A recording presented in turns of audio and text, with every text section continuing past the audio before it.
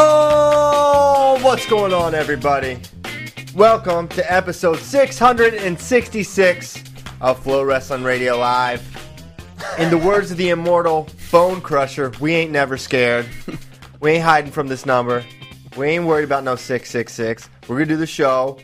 We knew when we did the first show and we started numbering them, we said at some point, 665 episodes later, we knew we were going to have this moment. We made it. Here. We made it to hell. And you know what we made?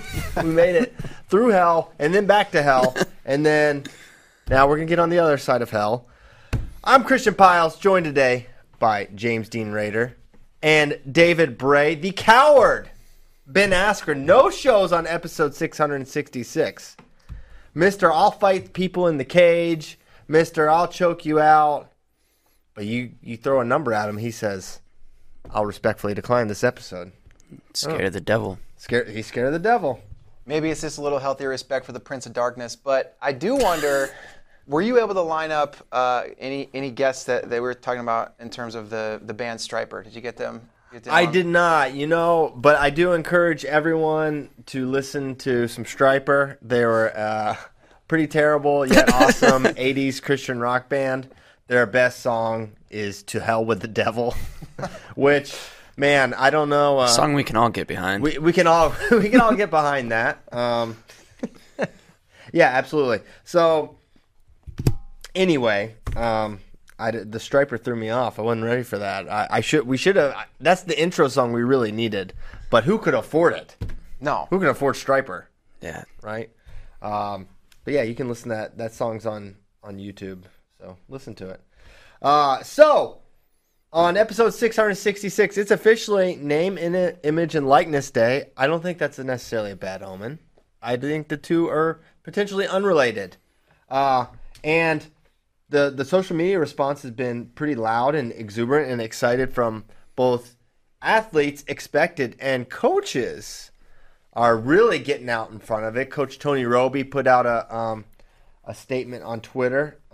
I'm going to read it now as soon as it pulls up for me. Virginia Tech Wrestling is committed to preparing our current and future student athletes to maximize their potential opportunities connected to their name, image, and likeness. Our goal is to empower our student athletes with the knowledge and resources necessary to build their personal brands, seek out business opportunities, and align themselves with companies that share their values. Tony Roby.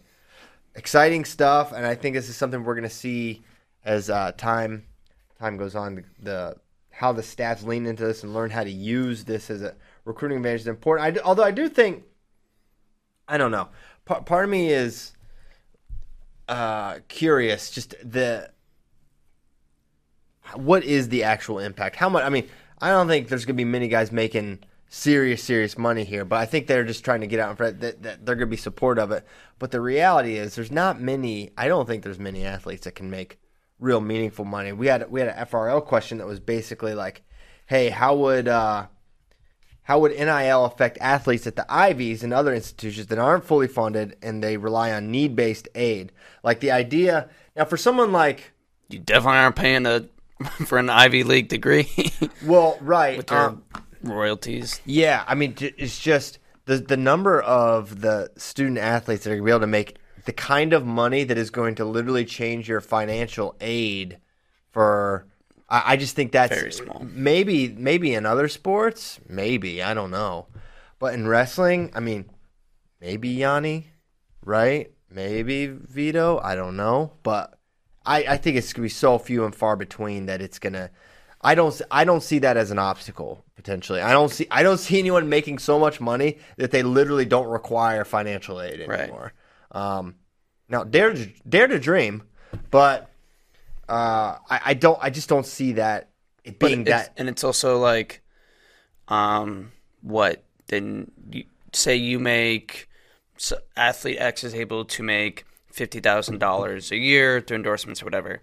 What? So now you just are like, okay, now that'll go towards my degree. No, you still want financial aid. Yeah, exactly. Then want spending money. Yeah, well, it's interesting because financial aid is tied up in how much your parents make, but this would be how much you are making.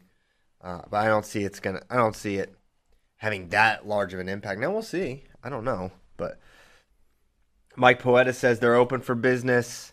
Jaden Ironman, he's been, he was talking about July 1st for a little bit. He put out a post that he's very excited for the opportunity. He's ready for it. Bo Bartlett, wrestling's favorite editor, photo editor, design, logo guy. And Barber. Barber? Is that right? Yeah. Bo Barber, huh? Yeah. Bo knows barbering. Does he really? He was. Do you think he cuts his own hair? That's tricky. That's the sign Maybe. of a true craftsman. Yes. That's a man's man. He was cutting up Aaron Brooks on Instagram Okay. last night, though. And, he did a decent job. This guy's got a lot of skills. Yeah. Very diversifying. Okay, so curious for y'all's thoughts on the reaction. Everyone seems really excited about this. Yeah, you should be. It's long overdue. This is kind of a no-brainer. Athletes, this should have happened a long time ago. It's ridiculous that athletes at one point weren't able to make money off their name, image, and likeness. So, What do you think the opportunities would have been for you at Nebraska Kearney had this legislation been in place? I don't think I'd be working here. I'd be making the Well, big then I'm bucks glad. down in Mexico. Dang.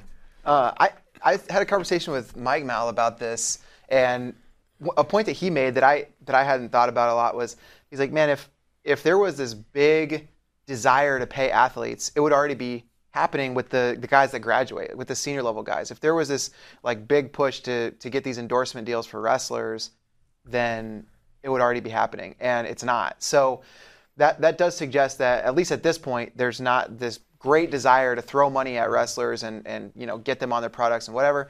I do think part of that reason, and we've talked about this on here, is that wrestlers' window for their most for their popularity, the time when they have the most eyeballs on them, is during that NCAA part of their career. And so I think there is definitely an opportunity for people who are interested in promoting athletes that are specifically tied to these institutions. I think there's an opportunity for student athletes to make money there. But Mike's point's a good one. It's not like just because it's July 1st and now this policy comes into place, all these companies are going to say, okay, finally we can open these vaults of cash that we've been wanting to spend with these kinds of endorsement deals for a long, long time. Exactly right. This is somewhat related, not completely, but the Big Ten Network put out the student athletes with the largest followings, and I think some people were a little surprised with the results. If Tyler can pull them up. Number one in the entire Big Ten, not just wrestling, all sports, Gable Dan Steveson. The number two, a gymnast named Michael Giroux. Do we know why he's very popular? I couldn't tell you. I bet he's good at gymnastics. Number three, Roman Bravo Young. Yes. Number four, Tauli Tagovailoa, who is the brother of Tua. Correct. And then Michi Johnson, an Ohio State basketball player. You know what is not in the top five? No football. Tua. Oh, okay. Or Tua's brother. Oh, yeah, Tua's brother. Okay, bad reading. Number 4, though. So when you saw this list, did it surprise you guys at all? Oh, a little. I mean, Spencer Lee's 7 too, right? Yes. If you're going down. It did surprise me. I thought, for some reason, I imagined that there would be college football or basketball players with millions of followers and This is just Instagram. Right. Yeah. I thought for sure there must be these prominent D1 athletes that have built these massive brands, but it hasn't happened. I think part of it is wrestling being an individual sport, and a sport where you get to see faces, not like football where you wear a helmet and pads and you don't really get to see the athletes or whatever. I think that has a small part in it. I think it has a huge part in it. I think the individual aspect that you get to feel, there's just more of a connection when you watch Gable compete than even when you watch a great running back or quarterback in football. And you become a fan of Gable, Right. not necessarily a fan of Minnesota. I mean, obviously a lot of Minnesota fans as well, but outsiders can look in and be like, I don't care about Minnesota, but I root for Gable. And that's absolutely what's happening with Gable. Gable has a national following. And I think I think there's a couple things that contribute to that. One, wrestling is a sport that kind of converges its eyes on athletes starting in high school, right? So a lot of people knew about Gable coming up, right? And then he had a couple years on the, he's wrestled on the senior level and he's wrestled at Division I. So he's been someone in the wrestling consciousness for a long time. Whereas a Penn State or an Iowa football fan, they probably don't really become fully aware of their guys until they get on campus, and then they start playing well, right? Whereas everyone knew about Gable. It was a big deal when he committed. So it's interesting because we would say, well, wrestling's not, a mainstream sport, et cetera, et cetera. But I think it makes a lot of sense. And I'll also say this: it's not just you got to give Gable credit here, and a lot of people wondering, how does he have so many more followers than second place? Has he have more followers than Spencer Lee? And I think a lot of it is it's effort, right? Gable has made a point to make social media. He understands the opportunity. It's not pure vanity, right?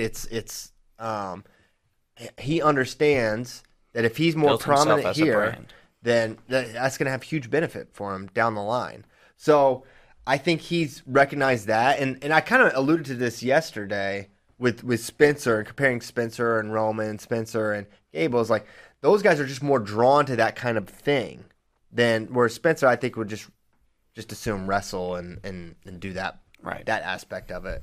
Gable looks at it a little more comprehensively, I would say. And even still, I mean, Spencer's 7th in the entire conference, which I think it's cool that wrestling's 3 in the top 10. I think that's his.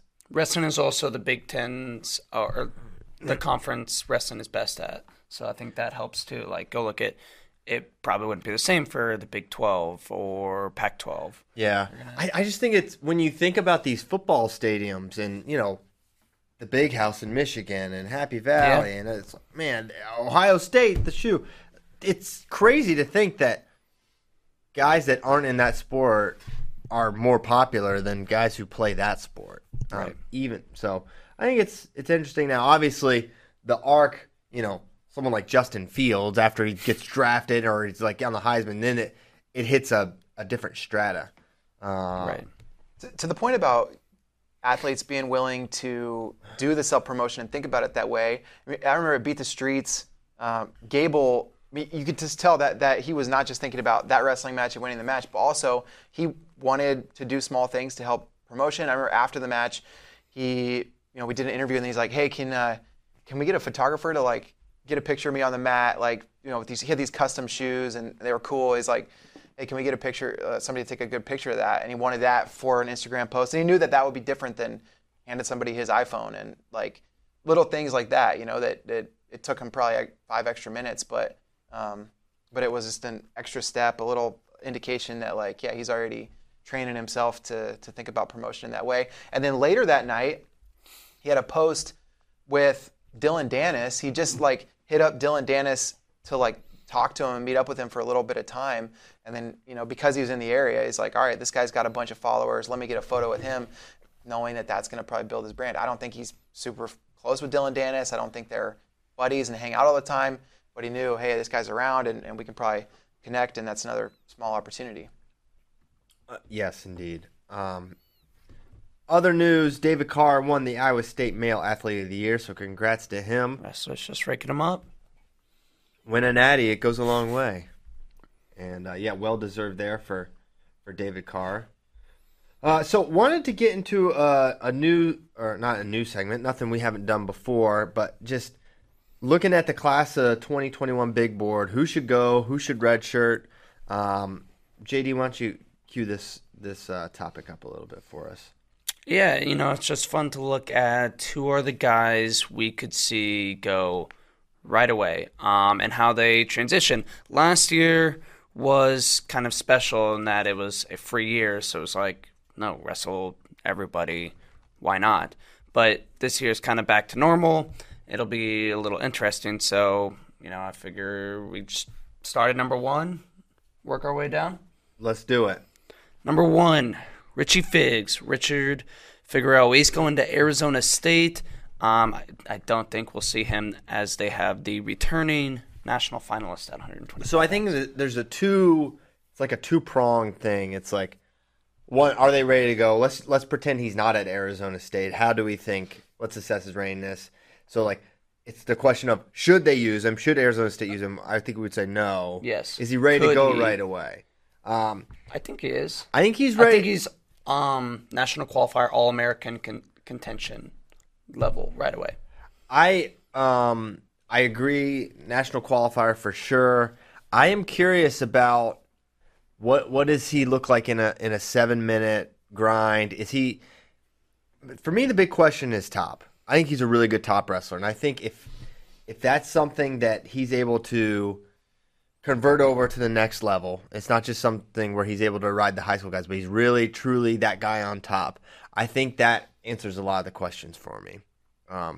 But if it's not, if it's something where maybe it's not going to translate necessarily, then I'm like, well, maybe he might need a year to get fully acclimated, because if you're, just like we've seen, some of these guys that are really good on their feet, it's a hard way to live 7 minutes on your feet if you're not like he's not a true grind you out type of wrestler. He's Right. like really slick. He's very dynamic. He has a lot of different attacks, right? But can he maintain that for 7 minutes? I think he can. I think he doesn't really have gas tank issues.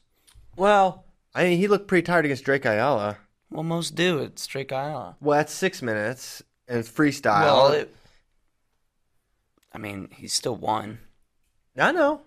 He's also lost to Drake as well, and I don't know in a folk style match. That is true. That one went longer than 6 minutes. It did. I thought he looked fine in overtime. I mean, Drake took him down, but right. There was the whole singlet shirt pull thing, which I don't think affected. I think Drake got the takedown, but it wasn't like he got taken down because he was tired. Yeah, I just think.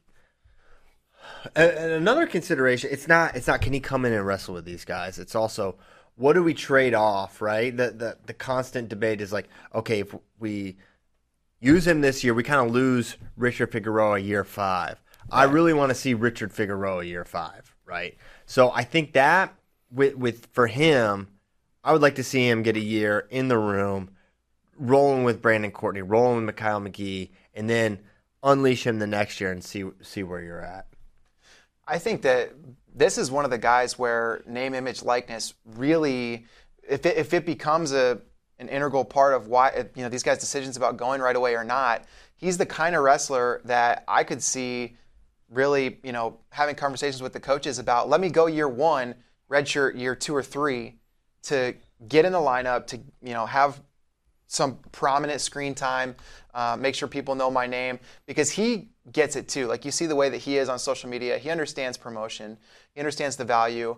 And so he's a guy that I could see for that reason really wanting to go right away potentially. Of course, if the Brandon Courtney situation were different. I think when it comes to his preparedness, and I mean kind of the point you guys were making about his match with Drake Ayala, and you think about the Unger match too, comparing Richie in freestyle and folk style, he's excellent in both. But in folk style, he's going to be in a lot more matches that are in the balance and that are going to come down to 1 or 2 positions. And that's where I see him as 100% national qualifier. If he's rounded 12, that makes a ton of sense, and it's a coin flip. That's kind of how I see him. Yeah, I'm with you there with Richie. But his potential, if he gets fully optimized, there's a reason he's the number 1 kid in this class, for sure. Okay, next man up.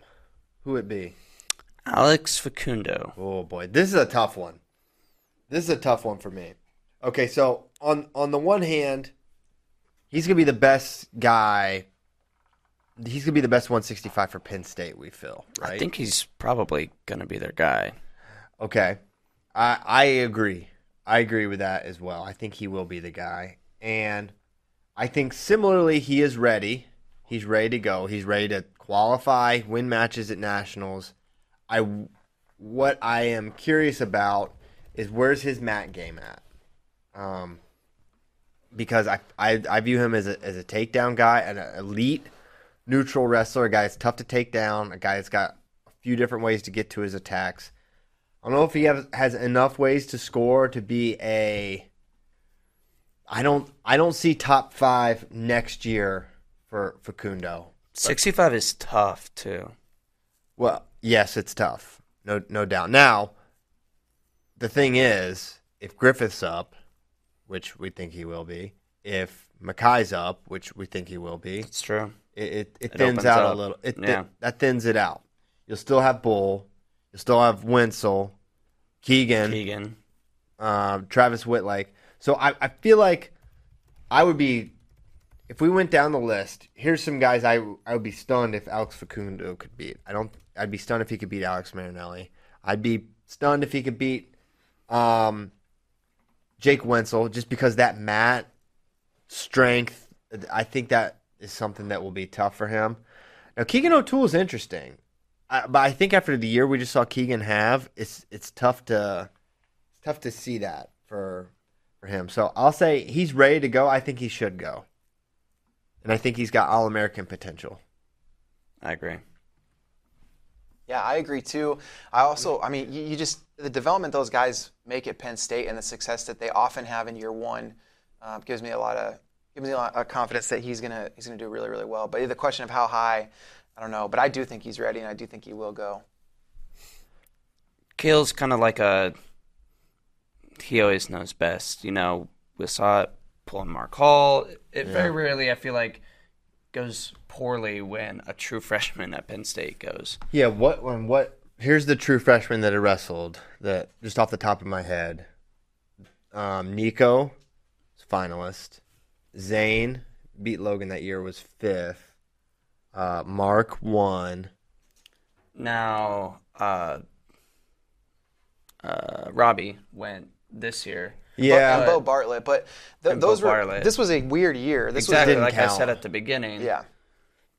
Yeah. So this was a year that you almost have to throw it out. Yeah, what are the other? I'm sure I'm missing some other true freshmen, but like Ed David did not, Jason Nolf, Bo Nickel did not, redshirt. So yeah. Anyway, when he picks, he's normally, they're ready to go. So it'll be exciting to see which direction he goes. I'm curious. Long term, weight wise, do we see Facundo career 65? Do we see him I run don't out? think so. I think he'll end up. Here's my counterpoint to that. 64. This guy was like a 52-60 as a freshman. That's true. The dude's been big. It's not like he's been like a 26 and a 32, and it's like he came out the gate and was like Super 32 finalist or whatever. And as a maybe that's why freshman. I'm saying that, because like You're so used to that progression. like every year, like I'm like, okay, he's gonna go up. Like he's not gonna hold this. He'll be up at this weight. He'll be a 74 in college. But yeah, maybe right. Maybe he has just plateaued.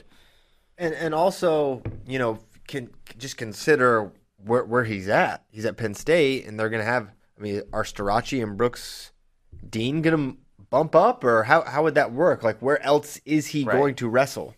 Like, I don't see Starachi. Now, I could see Brooks going up to 97 at some point in his career, but yeah, I don't know.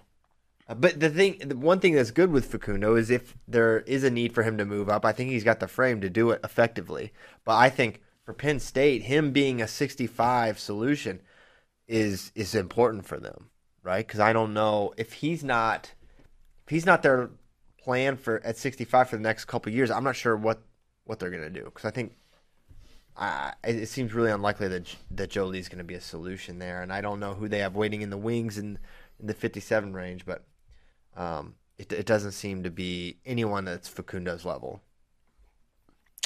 I agree. Right. All right. Next man up. Number 3, Paddy Gallagher. Okay. I love this guy. I think there's a lot of reasons for him to go right away. One, I think you just need that injection of what Paddy's going to bring. Hard nose, tough wrestling, a lot of offense. I think Ohio State could just use that kind of an energy to build off of what Sammy did last year, build off of what Carson Karchla is likely going to do. I think he's a 57 now. I don't know if he's a long-term 57. And I think Carson Karchla might be a Paddy does love to lift. Paddy love lifty, as they say.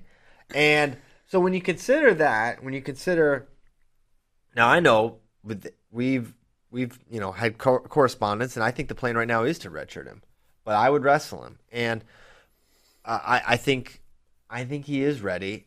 I love that he can. I know he can hand fight well enough on the D1 level. I know he can endure the physicality, and I think he's someone where if he's going right away by March, he's going to be pretty fantastic. And 157 is an interesting weight because we don't think Deacon's back. Hidley moved up 2 weight classes. Delavecchia is gone. Yep. So it's not, it's not like he's dropping into 174, which is just going to be, a guy could wrestle out of his mind and not place there, right? Mm-hmm. So 157, and also, what's the alternative for Ohio State if he doesn't go? I mean, hasn't there been some talk about Sasso moving up potentially? Yeah, but I don't think that's happening. Yeah. One other 157 wrinkle. We need to get this in our brains. Austin O'Connor going up. Yes. So he's Austin O'Connor versus David Carr. That's a sassy NCAA final if it happens. So, yeah, you look at the rankings as they finish the season, and it's Carr, Delavecchia, Deacon, Teamer, Hidley. Out of the top 5, only 2 guys left. And then you go down to Brayton Lee, Brady Berge, Caleb Young, Kendall Coleman, Will Luan, the next 5. And those guys, it feels like some of those matches are winnable for Patty. Absolutely. Yes. I feel the exact same way. I think you let him run. If he's ready, if he's feeling good and he's healthy, that's the thing. That's a big thing. If you're healthy now, you should go. And I think there's something to be said, too, about being a hometown kid, taking pride in wearing the Ohio State singlet. Like, he's a St. Ed's kid. He grew up just down the road from Columbus. He's basically home. It's not like he needs to take time to get acclimated. He knows what he was getting into, and a guy that wants to go right away and wants to represent. You think he wants to go right away? I haven't talked to him about it, but I know he was definitely a guy who's like, no, from the beginning, like, Ohio State's my school. I want to go here. Like, I want to represent Ohio State. Yeah. I would love it if he went right away. I think it'd be exciting. I think it's the right move. I don't know if they'll do it, but I think it's the right move. But no one would ever let me coach their team in college, so what do I know? But I'd use him. Okay. Back to Penn State. This is fun. Number 4, Shane Van Ness. Okay, this is interesting for me because if you asked me 4 months ago, I'd be like, yes, let him go. Let him go right away. Let him go at 49. And now, I feel like he could benefit from a year potentially. I think I'm wondering, the guy broke his leg, right? And yeah. You don't just come back and then you're top level self again right away. And some of the dual stuff was it surprised me, frankly. There's so much to work with there. To me, if I'm ranking this class, if there's just a draft and I have the first pick, I think I would take him. I really would. And maybe that's not for the ceiling. I think it's just the combination of the pay. I love that. It's pretty rare you get a guy an unreal athlete with great technical skills combined with a ridiculous pace. Normally there's some sort of trade-off there. Normally the trade-off, if you got a pace, hard-nosed guy, they're not maybe the most athletic, kind of like they're more of a grinder type, and vice versa, right? If you're more slick, you don't have that.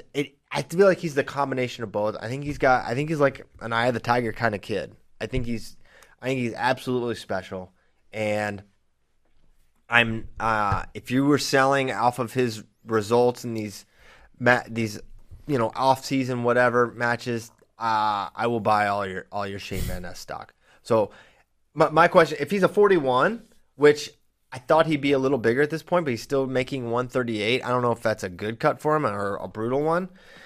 I figured he'd be more of a full-size type of 49. If he is that, they should wrestle him right away because I think he's going to be their best guy. I think the plan is to redshirt Bill Bartlett at 141 while Nick Lee finishes out 141 and graduates. I think that's the plan. I don't know. But if that's the plan, I would wrestle him right away at 149. I think I'm sure he's at Penn State now. I'm sure he's training. He's going to think of where he can be by March. I would wrestle him. And if Penn State's trying to, if they want to get in this Iowa conversation, they've got to do some things like this, right? And I think there's going to be, it may be more competition at Penn State 149. There's a lot of excitement about a couple of the more under the radar guys, but I would wrestle Shane Van Ness right away at 149 if he's that size. That's to me the biggest question with Shane Van Ness because I was super surprised when I saw he went back down to 38. In March, he beat Josh Saunders, and it seemed like, okay, this at 65 kilos, it's like, all right, he's going to be at least moving up to 45 high school weight-wise. There's not a huge reason for him to go back down, but then he dropped to 63 kilos for the Ultimate Club Duels. That's where he took losses to Lamer and Alanis. Those are two excellent guys. But those are the kinds of matches he's going to need to be winning to make a big impact in the Penn State lineup. But that question of being at 63 kilos, and then for preps, he went 38, like you said, that to me begs the question of how big is this guy and why is he that big? And is he cutting a lot of weight? I don't know. Did he, have some muscle atrophy from having a broken leg for all those months? Maybe. But I do think that we're going to see another surge with him when he gets back into the full swing of training and competing with the kinds of people that he's going to be training with at Penn State. But if he's not 45 pounder in high school this year, I don't know that he's going to be a 49 next year. I hope he is because, like you, I do want to see him, and I think he's going to catch a lot of people. He's going to catch up quickly. You lose a lot from a year where not only are you not competing, but with a broken leg, you're not even able to train, get your timing right, all those important things. So I agree. This guy's going to do really, really well, and the size is the biggest question. Everybody thought this guy was going to just keep growing and maybe be a 57 eventually. Now, we'll see. Well, how do you feel about him going 41, Lee up to 49, redshirt Bartlett? Well, I wouldn't understand that. I would say why redshirt Bo? I would wrestle Bo redshirt Shane if Nick bumps up. Personally, 41. My gut reaction is 41 is probably a tougher weight, in terms of the composition of the weight class. But then as I'm looking at the rankings, number 3 at the end of the year was Tariq Wilson. He's going up. Number 4, Sebastian Rivera. There's a chance he goes down. And then number 5, it goes to Dylan Duncan, Dresden Simon, Chad Redd, Zach Sherman. That's your top 8. And if he is making 41, if that's the size he is, I kind of like that weight class for him as a place he could do some damage. Yeah. Okay, Shane Van Ness. Next man up. Drake Ayala, number 5, going to Iowa. So obviously, I think he will not start. I think he's a 25, right? Yep. At least for the first couple of years, I think. I don't think he's probably not a career 25 guy. We'll see. I would, I think he is ready. But obviously, you redshirt him because you have Spencer Lee. I like that. I think he's a good combination of. I think he's got the D1 grit, the D1 grind. He's got the work ethic. I like his offense. I think he's well-rounded. I think he could go right away. I think a similar prognostication for him as Richie, right? I think Wynn would definitely qualify for nationals. There's no doubt in my mind. He would win some matches in nationals, but is he ready to? You think about a guy like a Malik. How does that match go right away? How does that match go for him? I think those kind of matches where I feel like, all right, that's probably a close match in year 1 for him. Maybe he beats him, maybe not. So I think he's a fringe All-American as a true freshman. I think a year in the room, he's going to get a lot better, and he's going to get better quick, right? He's in an environment and a place that just routinely produces elite 25s and 33s. So I think he's going to be really good. I think eventually he's someone that will contend for national titles. But I'm excited that he's going to get a year 2. as much as I'd like to watch him year one, I'm excited that he will likely get a year to mature. Now, what will get interesting is if Spencer, as through his comeback process, and you know Spencer's on the mat now, right? As he gets through that, and if he's feeling like, all right, I'm not fully Spencer, they're not going to wrestle him, right? But I think the plan absolutely is to wrestle Spencer right now. But if he's not him, they won't wrestle him. So who will it be? That's a question to me, right? Would it be Drake? Would they roll out a true freshman, which is something Tom Brands has done once? Spencer? Free the Lee. When they freed the Lee. So with that, you know, would they go with Drake? Is he going to be the best guy? Because they've got, you know, Jesse Ibarra there. Is he still someone that can make 25? He can make 25. I don't think anymore. so either. Aaron Cashman, someone who's done spot duty. I don't think he's on Drake's level personally. No. I haven't seen that progression there for Aaron. So I think he would be the best guy in the room if Spencer didn't wrestle. And so you combine that with the fact that this is Iowa's window right now, and they'll say that their window will be beyond this year, but they are in prime position to win, guaranteed this year. They are in a great position, and Spencer's about 27 points, and you need to start making that up if he's not going to wrestle. So I think you would potentially see Drake. I think it would be the wisest choice if you're trying to win nationals this year and you want your best team out there. I think that team has to involve Drake Ayala if Spencer doesn't wrestle. And Iowa doesn't punt. They don't punt. Which, not that they would be a punt year, because yeah, they're gonna be bringing nasty. back everybody. But yeah. You know, one of the last times I can think about them not wrestling their best guy at a lineup was Marinelli the year he did not wrestle at 65. I think he was pretty obviously their best dude. St. John won the wrestle off one year, but they did not start him.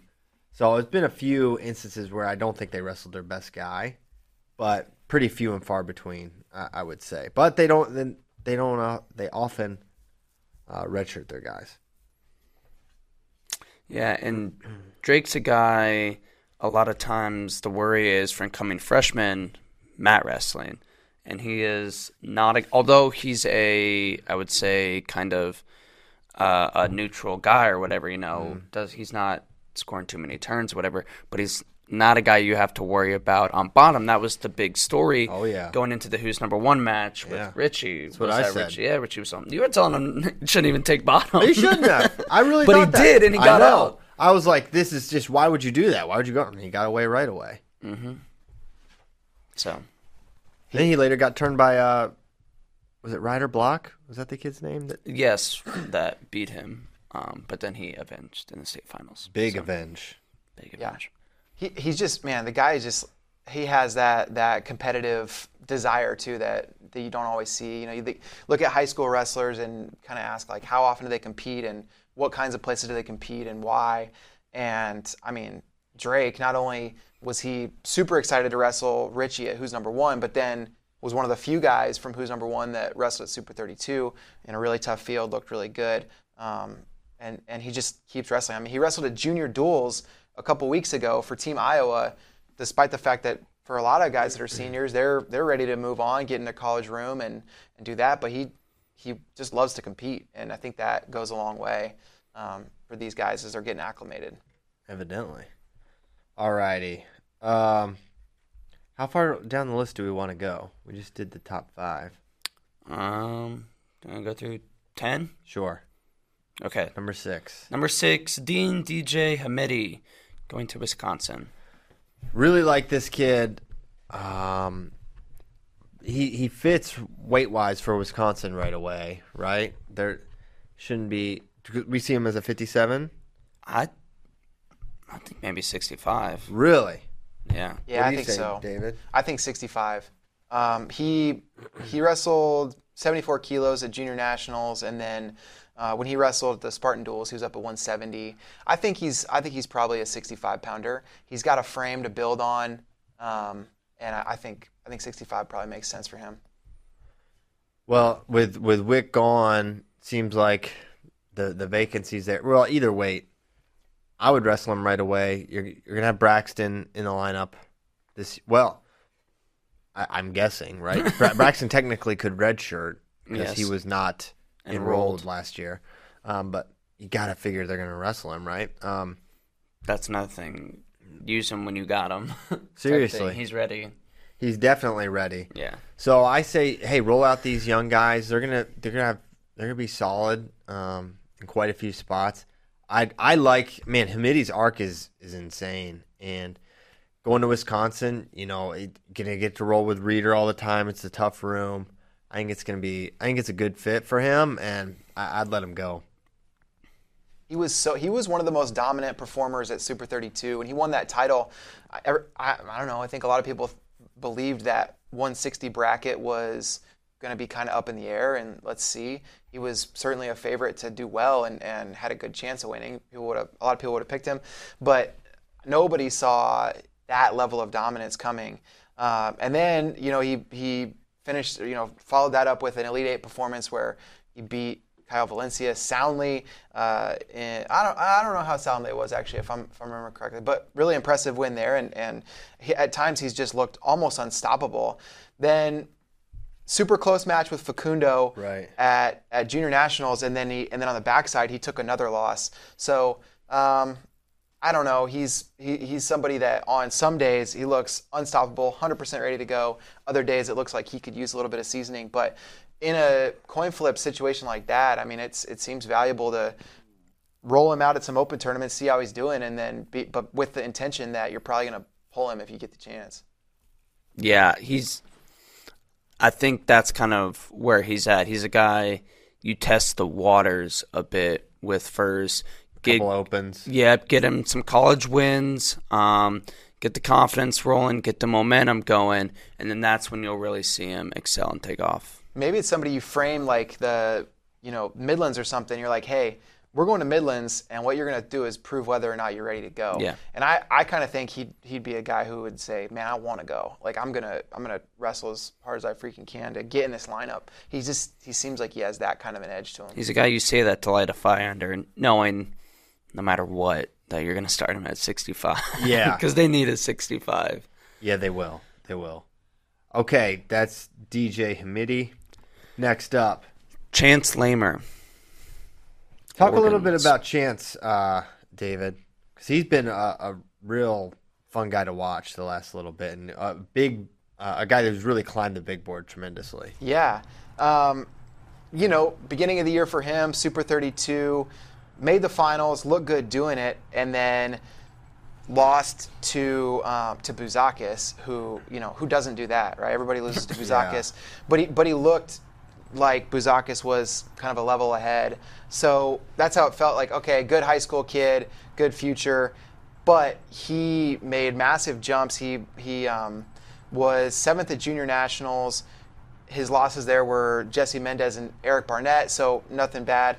But then since that time, he's just looked really, really outstanding. At PWC, he was very dominant over Chappell. And then at the Ultimate Club Duels, that's where he separated himself. He beat Shane Van Ness there, looked excellent, and then was 2nd at Junior Nationals, only losing to Bo Bartlett, and looking really good against Bo Bartlett as well. He looks like a guy that's D1 ready to me. Yeah, I'm curious with Michigan. Is he? How's the fit work? Year one, right? So I think he's probably a 41, maybe 33, possibly year one, but probably 41 long term. And I don't know if you get much more production out of him than Drew Madden, who is good. They had last season. Not enough more production in any way to take him out of a red shirt. Right. The thing for me is he's got to be on market improvement over Drew, which I would be surprised if he's like just. I mean, Madden is a tough guy. He's beaten some good dudes. He's been in the ringer. So to me, I think to wrestle Chance right away, he would need to be grown. He needs to be bigger. He just made like 132 or so. So that to me does not scream 141. But if he got to growing and he was a 41, I think that's more of a weight of need for Michigan. So if he got bigger, and one thing that makes me sort of lean towards, well, maybe you use him, it's two things. One, Michigan's team this year, if they bring back some of their seniors like Miles and Massa, which is still not determined, those guys come back and then you can get a little extra boost at 141, maybe you go for that, right? Also, the other reason is with his arc being like this, you can really accelerate that. And how much better is he going to get from now to March? Yeah, I kind of, I go back and forth. I'm looking at, well, for one, I think 33, it doesn't make as much sense. They've got Ragusin and maybe Micic, who knows? Nobody knows. But Yeah. but Seems unlikely. Seems unlikely. They have good options at 33. 41. At first, when I saw Matten, I'm like, well, he was an NCAA qualifier this year. But then looking back at his career, Matten is 2 times round of 16 at NCAAs. He's qualified all 3 years that he's been in the lineup, and he's got 1 year left. It's a guy that, you look at the matches he's been in. He's had close matches with Chad Redd, and you kind of think like, all right, we've got a guy that we know where he is. He's going to be solid, and on a great day, maybe he gets on the podium, sneaks on the podium. The upside with Lamer is higher, though. Lamer, during the course of his career, I think he's going to rise past that level, and it's the question of will that be now or not. And to me, he's somebody similar to Hamidi. Roll him out at, put him in the Michigan State Open, see how he does there. Maybe send him to Midland, see how he does there, and be open to the possibility that this guy is your starter at the end of the year. Yeah, absolutely. I mean, you think about Ragusin and what a revelation he was from, he made the senior national finals and he, had a couple other really strong performances and he looked good at 25. So, he could be a guy that has that kind of ascent once he gets to Ann Arbor. We'll see. I'm leaning towards redshirting Lamer right now. You know what's funny? Once you said Ragusin, I'm leaning more towards redshirting him too, because Ragusin is an example of like a freshman can show you a glimpse and have an outstanding moment and break out in a really big way, but that is not necessarily the same thing as being able to put it together at the end. Zane can beat Logan Stieber, but he might end up getting 5th at nationals. Well, Which it's a little different. I know. They needed Zane that year. Yeah. I don't know if they. Yeah, 2014 they wouldn't have won without Zane. I know. I was just speaking of, showing a glimpse of what a wrestler can be. Maintaining it for sure. Okay, next man up. Who we got? Kyle Valencia. Okay, I feel very strongly they should redshirt Kyle. Yes, I think he's I got agree. Fantastic physical tools. I think he's got a lot going for him, and I think just a year of refining and polishing. I'm excited to see what Kyle can do after that year. I think it would work. I think it makes sense on both levels. I think it makes sense for the lineup with his brother coming back, and I think it makes sense just for his own personal development. I like Kyle a lot as a wrestler, and I think a year in that room he will really benefit from that. Kyle is a quantity guy. Shoots a lot, not always the best shots, which I feel like is a bad recipe for college wrestling. Yeah. I think he would probably get down block, go behind, sprawled on quite a bit. But like you said, that's a style. If you're a college coach, you go, okay, we can take this and mold it into something good. Pick your spots a little better, clean up the technique. But it's still a gunslinger guy at heart. Yeah.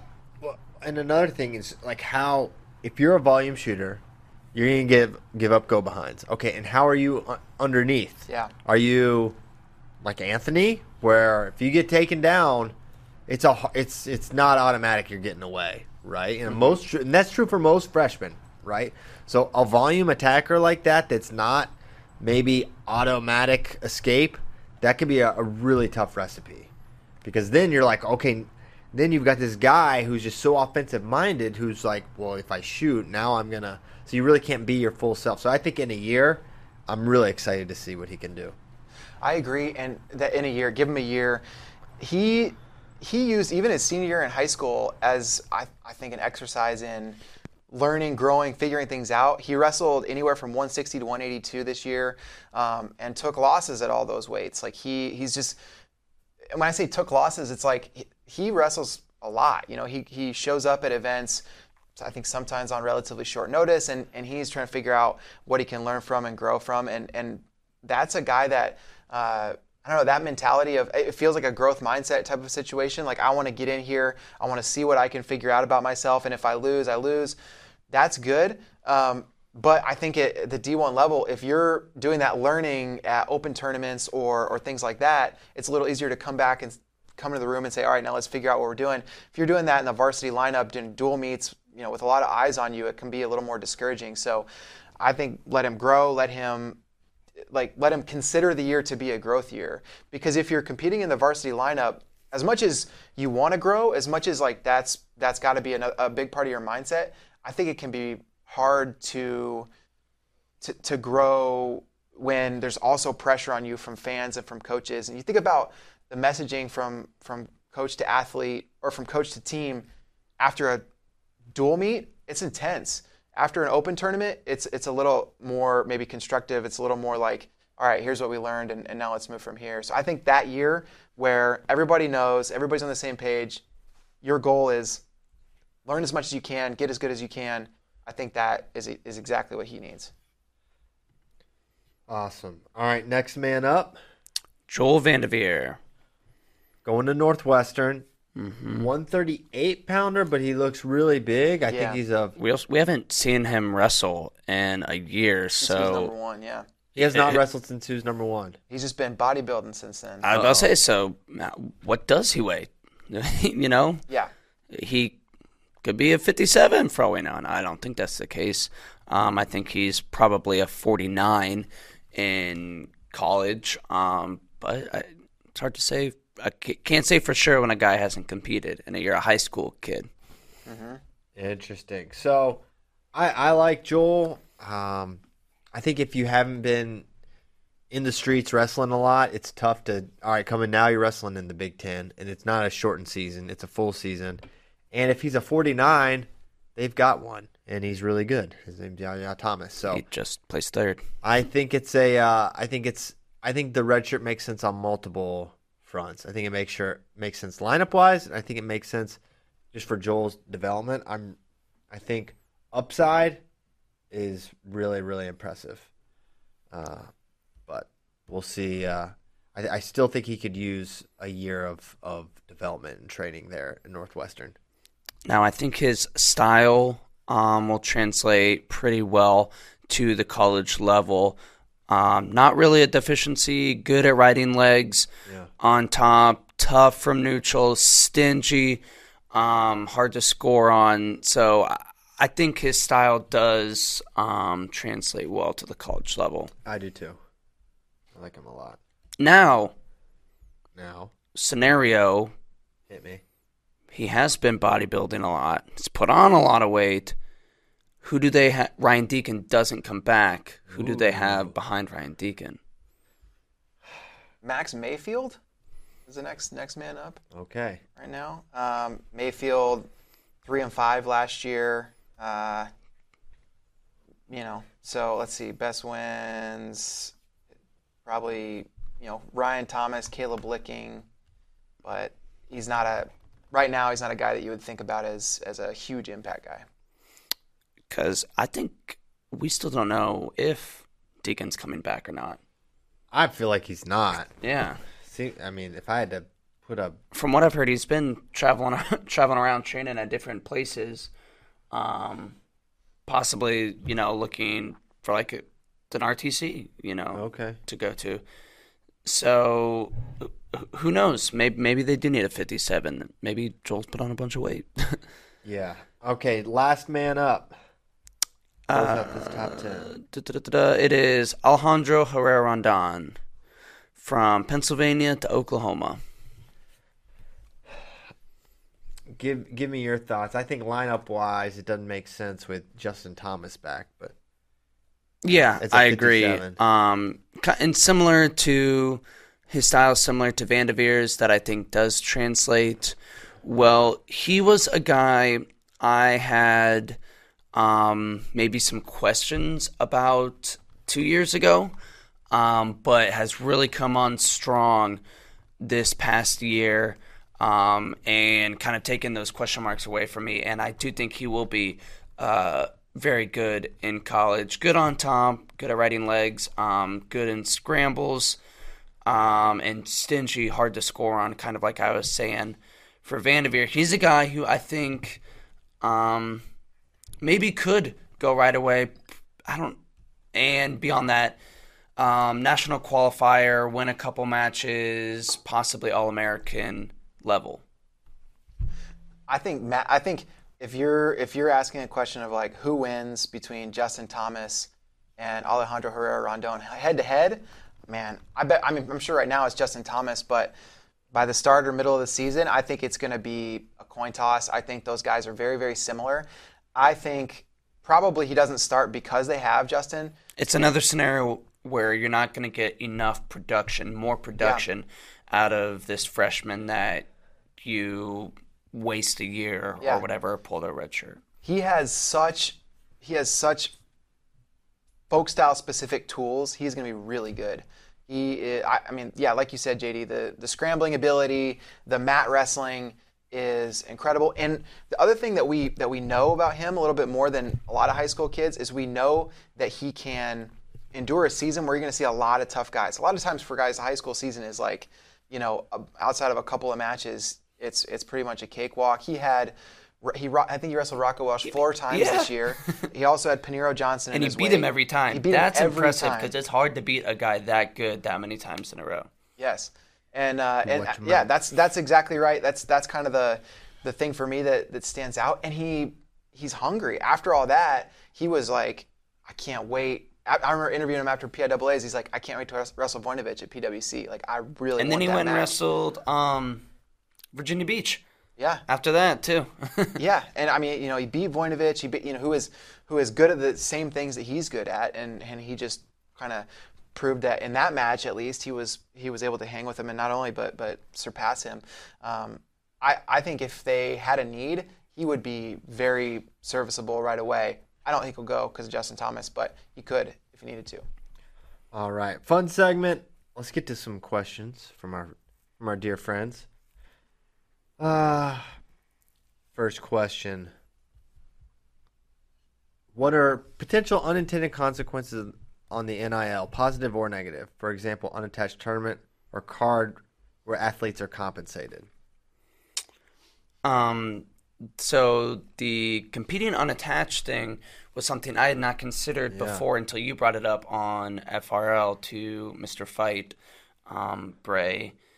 Like, is there a scenario where stars do compete unattached, even though they're, not redshirting, and they're like, I'm going to make $200 or whatever, wearing this insert brand here, this Rudis, this Nearfall singlet or whatever. And like college coaches, might have to accept that, there's going to be an imbalance to where, a college coach wants to win Midlands or Southern Scuffle or whatever, but at the same time, it's like you have to be kind of a player's coach and let them go do their thing and maybe make a little bit of money. Because it's a recruiting tool. You say, hey, come here, I'll let you go make a couple $100 at this tournament and compete unattached and do what you want. Yeah, well, so it's interesting. I mean, definitely student athletes will not ever be allowed to receive payment to compete. That they'll have to frame it slightly differently, but you're right. They could, they'll pay their own way out of their pocket and then maybe make a couple $1,000 or whatever for a gear sponsorship, and then that would cover the travel and whatever. But I mean, I think the unintended consequence is going to be that not only is each coach going to have to decide how they're going to handle that, but that could end up serving as a recruiting tool in and of itself, right? Like these coaches might say, hey, if you go to X institution, they're not going to allow you to compete unattached. They're going to make sure that you are part of the team and whatever. And there's probably a lot of value in that. There's a lot of value in the team camaraderie and some coaches that maybe do things for a specific reason to help build the chemistry of a team or give accountability or guidance to student athletes might have to wrestle with weighing that versus weighing the decision to give student athletes money. The other thing is, as we talked about, there's not as much money probably as student athletes think, and there's not going to be money for as many people as student athletes think. Right. So, you got Ben's talked about this a lot, but the fourth or fifth best guy on the team is probably not going to be making nearly as much as the number one or two.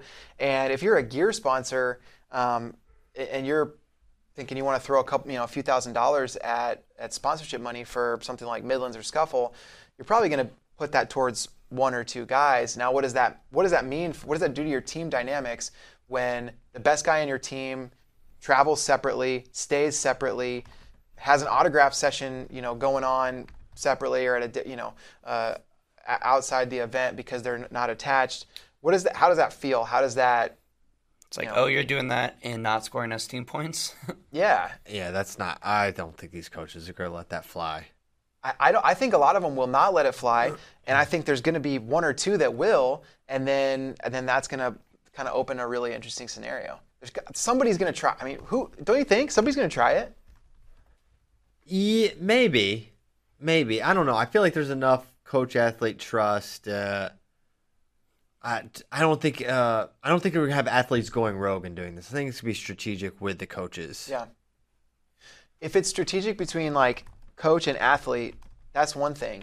But there also has to be strategic communication between the coach and the rest of the team so that the rest of the team is not worried about, or not, I don't know, just not like wondering like, why does this guy get to do whatever he wants while I don't? Yeah. That'll be that is something I hadn't considered either. That I'm excited to see how it materializes. I bet it's more of a rarity than something that happens. Liam Adelfinger, maybe a real name, will Flo be making weekly NIL rankings? I doubt we'll do rankings, but I bet we'll do like check-ins. Like, hey, here's what Roman's doing. Actually, Roman is already at it. He's got a. Did he put up a post this morning or something? Let me see it. It got sent to me. I think it's Roman, Bravo, Young. I think he's got a raffle or something going. Yeah. Let me see if I can. A raffle for what? For his shoes, his RBY shoes. Oh. So it's already started. That's the first Good thing for him. I've seen. I don't know if it's the first thing. He's like selling tickets to a Yeah. raffle, which is cool. Next question. What juniors internationally have the best shot to grow into world/Olympic champs? I like, I think Keegan and Jesse Mendez for me. Yeah. I think so too. With Jesse, it is interesting though. Is it because I feel like Jesse probably 65 kilo guy at the senior level. That's definitely the goal. That's a tough weight internationally. Yeah.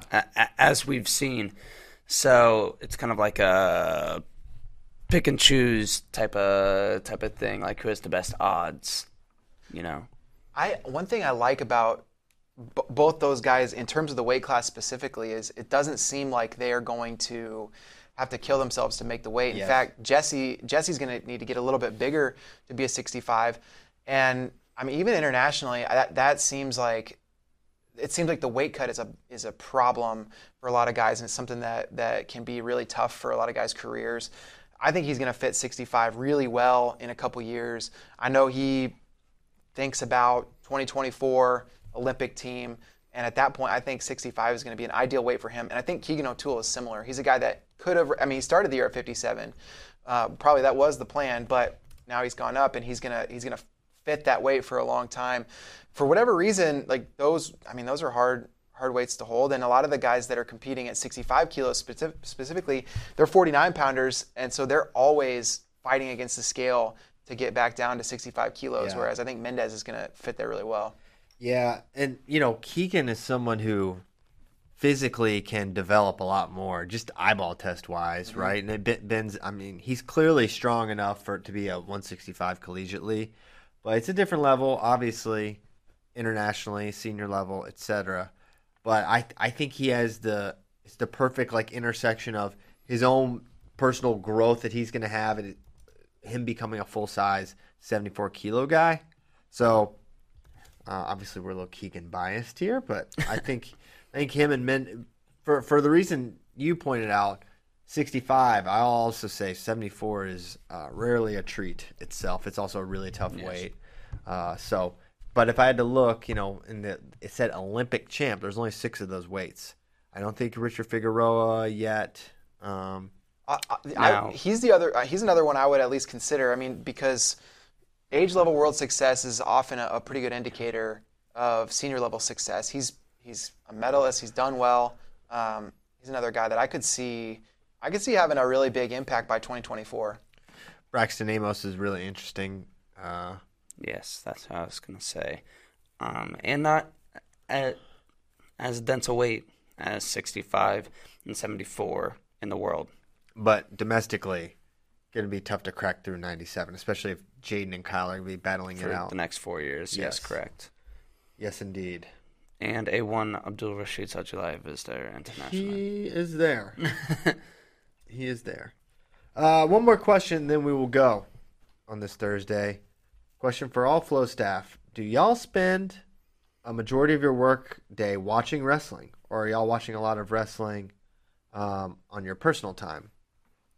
I'll let you guys answer this. Both. Yeah. I guess. Yeah, I spend a lot of time watching wrestling. I mean, you have to. If you're writing an article about something, you got to study up, do your homework. Doing a show, you got to study up, do your homework, which is watching guys wrestle. Covering an event, you're just, that's all you're doing. There's a lot of days where I don't get to watch wrestling a lot, but a lot of days where we do for sure. Yeah. Okay. Yeah, I mean, back in the day, I used to watch way, way, way more. I don't get to watch as much as I would like, but I still watch a lot. And I think for the guys that are in like David's and JD's role, like you're watching a ton of it, and they watch it on their personal time too, because we love it. So we get to watch a lot of it in person, and it's great because you can catch up very quickly on anything you miss because of YouTube and Flow, and it's all. One of my favorite things is when like Bray's watching a match, and you just like look over their shoulder, and you're like, "Oh, I remember this match. This match was awesome." Next thing you know, for the next 10 minutes, you're watching that match. Yeah. Alrighty. Well, with that, we thank you guys so much for listening to 666 episodes. We got through it. Wow. No problem. We'll see Happy you. July 1st and July 4th. Oh, yeah. Happy birthday, USA. You're a grand old flag. Hope you guys have a great weekend. I'll be gone next week. No FRL for me. I'm on vacay. I'll still be around. I'll be watching. I'll be making sure JD and whoever else is on the show with him don't talk too much trash or try to take my job, organize any coups while I'm away. I know that, I got my eye on JD. I know. Keep your friends close and JD closer. Keep your robed, your Patriots robe closer. Yeah, exactly. Keep your robe open. Okay. That's how you say. And with that, we will go. Thank you so much. Bye.